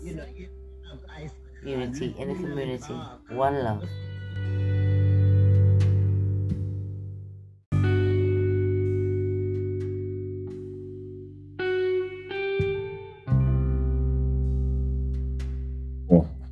He was mentioned. And this is really good. I like this write-up. It was really good. And Pinky was also mentioned. So it was quite detailed. Could have made it a bit bigger, boss man. Oh, what? You can't see. I'm sorry. Well, you know. Just let me borrow the Hubble. Let me just borrow the Hubble Space Telescope for a moment. Does it look that small? Blimey, I can't. Looks Bruh, that might as well be hieroglyphics, blood. yeah, that's what I was just gonna say. Oh, there you are. Can you see it now? Aye. Yeah. That's a little bit better. Ah, you see? Yeah. Are you gonna read it out then, Joe? You might as well read it out. Well, I'm not going to read all of it. A lot. Why put it up there then? The link is in the chat. And it's in Chabs and Giggles Facebook group too. Please do It's check on it the out. Facebook group. So you lot could go to it and you can have a look. It's a very good write-up. Discussion, what we talked about, discussion, George, hey, just really good. It was really good. So yeah, do nip over there, and we'll post it again in the chat. Oh, there it is. Look, it's in the chat again. See? Yeah. So you guys can look it up. It was really good. So thank you. So who is it? Did she put a name there? Oh, Fridays from 7:30. See you there. Netta. Is it Netta? Is it down as Netta? Yeah, Netta. Okay. She was in earlier. She was in earlier. Okay. Well, thank you, Netta, for that write-up. Just amazing. We do. Yes, me famous now. Me famous. Joseph, my price I gotta go up now, you know. I know. The quiz master. Have I missed anything? I'm trying to go through methodically, but we haven't talked about Bill Cosby. Last but not least, what do you not think of Bill Cosby's situation? Well, didn't he pay off previously and then he got trailed and sent to prison? Is some? Yeah, that's the technicality. So he is guilty, but well, actually, he's not, because let me just explain the technicality. Not necessarily. It was something that was settled out of court. She accused him. She was at his house with that weekend. Yeah. He can't deny the fact that she was at his house. He actually was talking freely, and it must have come up. And he said, "Yes, the beautiful women. Sometimes I wish I could drug them all." So it's a technicality of what he said. That's why they were able, so many years later, just before the statutory of the 12 years for historic rape passed, that's when she put in her claim. Yeah, her claim. And the thing about it, she had no right to putting in no claim because you already settled back in 2004 or 2. Wow. For 3 million. Oh, so wow. Exactly. So if you settle for 3 million, that's why I knew it was going to come. It was something. I knew that this was never going to stay with him. No way. It could never. So that was wrong then, wasn't it? So, I mean... And you're finding all the other people that stepped forward. Yeah. I mean, look, 70 women, 70 women from over the years that made claim to Cosby and what he did. Wow. 70. That's a lot. 70 women. Are you saying your views are he didn't do anything? With regards to this other woman, no, to any allegations of what? Well, do you know what, right? Let me explain something. Not necessarily, no. Because you see, let me explain something. This is the way I look at it. Bill Cosby was always a man where you had all women throwing themselves at him. It goes way, way, way back. And it was, and unfortunately, yes, it was a lot of white women. You never saw black women around Bill Cosby back in the day. It was always white women that were around him, surrounded him. I mean, half of the people never knew that Bill had a black wife. Yeah, when we go back over the years, and because of the racism and everything else, people choose what they choose. I'm not saying it's just like that same kind of image around people, just as much like Benny Hill, all these kind of celebrities that had women. I mean, back in those days when we were growing up, 60s and 70s, people say that there wasn't a lot of sexual materials around. But if you look at all things like Rainbow, it was all subliminal. Yeah, big time. Look at the Carry On shows. Gary Glitter, Jimmy Savile. Even look at Jimmy Savile. Now look what Jimmy Savile was doing. I mean, he was doing the same thing. Yeah, but going back to Bill Cosby, let's get back to Bill. Sorry. But Bill Cosby, I mean, at the end of the day, irrespective, as far as I'm concerned, of whether or not he settled for this crime or not, the man's a pedo. The man is, he's a lech. Well, I don't see that he's been assigned with. I wouldn't call that a paedophile. I'd call that a man. He's not a pedo, but he's a lech. No, he's not a paedophile, because a paedophile is somebody that thing off children. Underage. Okay. These are not children. These are big ass women that know exactly what they're doing. Let me talk the thing.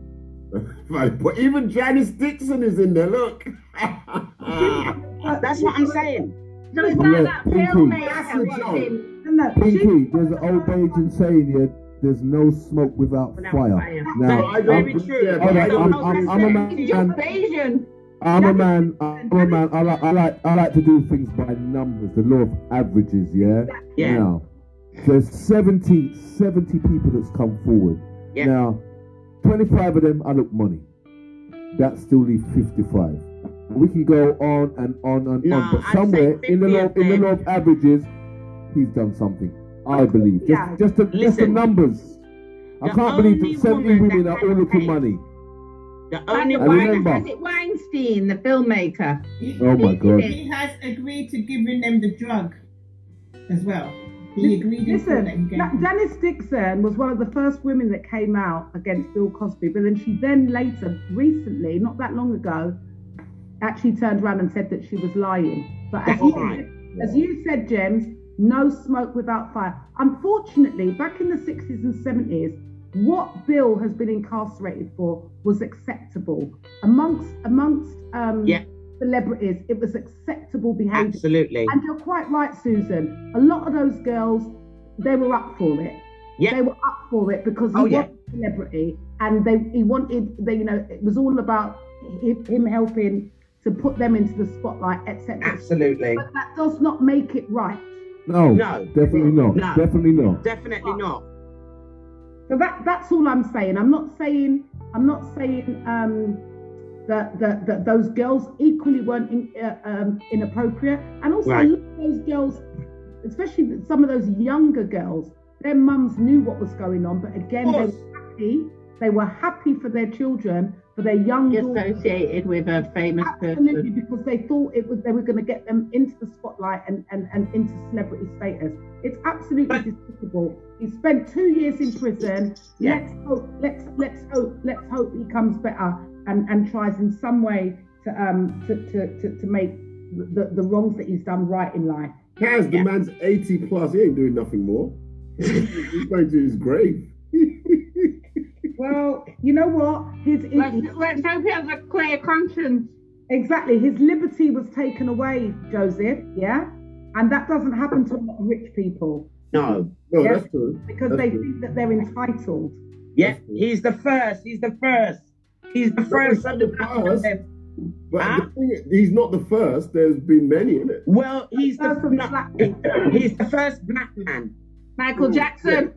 Well, no, darling, because at the end of the day, that weren't even proof, honey. That weren't proof. There's no proof. You have no proof of that. Michael Jackson, you have none at all. No, Michael Jackson was, of course, Michael Jackson was accused.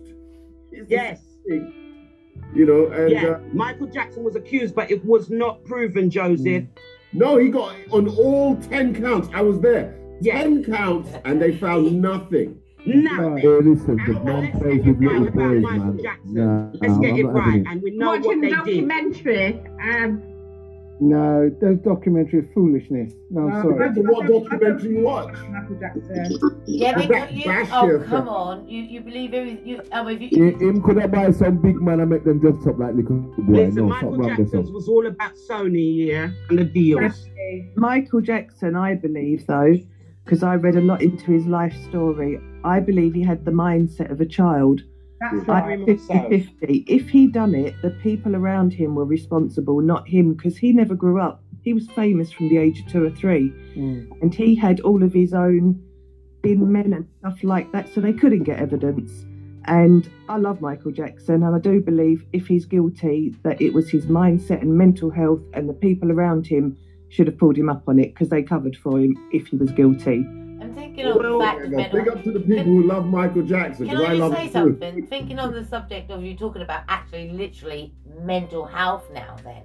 Now if we look at it in depth as I do to this day, anybody said that to recognise his behaviour was childish and inappropriate. Okay, now. Because he never grew up. Yeah, but even so, if this was anybody in today's modern society, they would be classed, they would be actually sectioned for that because they don't know if they're going to be a danger to society or not, or danger to children. A long time ago, half of this is about money making and everything like that. So that there is scandal after scandal after scandal. And Kelly, another one. Yeah, well, I've listened to them. He's definite. I hate that story. Some girls wanting the limelight and, you know, all of that. No, he's a definite because as I said again, their mums knew. Look at Aaliyah. Can we stop forgetting the past and think about the ones that's still getting away with it today, like Prince Andrew? Yeah, he's still there. Prince Andrew. So let's think about that's more privilege right there. He's only done what his dad's done, isn't it? Yeah. DJ Mello is in the building. Let's remember that. Prince Andrew is only doing what his dad did. Yeah, okay? Yeah. And to be honest, right, I'm going to be really serious about this and honest. That picture where they got a Prince Andrew and that little girl, yeah? She's too fresh. Them too fresh. I saw some of them little girls do. Yeah? They go out, they dress up like they're whatever. Yeah? She get inside there, she put up herself inside there and push up herself. Nobody don't ask nowadays how old you is. Them ask what you can do. All that involved, but somebody, them people, they're there for a reason. They know what they're doing. They know what they want. Yeah, it's not a coincidence that girl was in where she was. No. He was there. It's not coincidence that what's that billionaire, the one who hanged himself? Epstein. It's not that he was there. That's it, exactly. They do their things. When it's you and me, we just get locked up and da da da da da. When it's them, it's just secret hush hush hush. Well, of course, because the biggest, let me just tell you, the biggest child ring you really not got to know is we are the capital. We're the capital for it. We are the family for it. Right here, right there at this end, we're the family. That's where it all started, my friend. The biggest trafficking of young girls. We are the head. You better know who's the head. England is the head.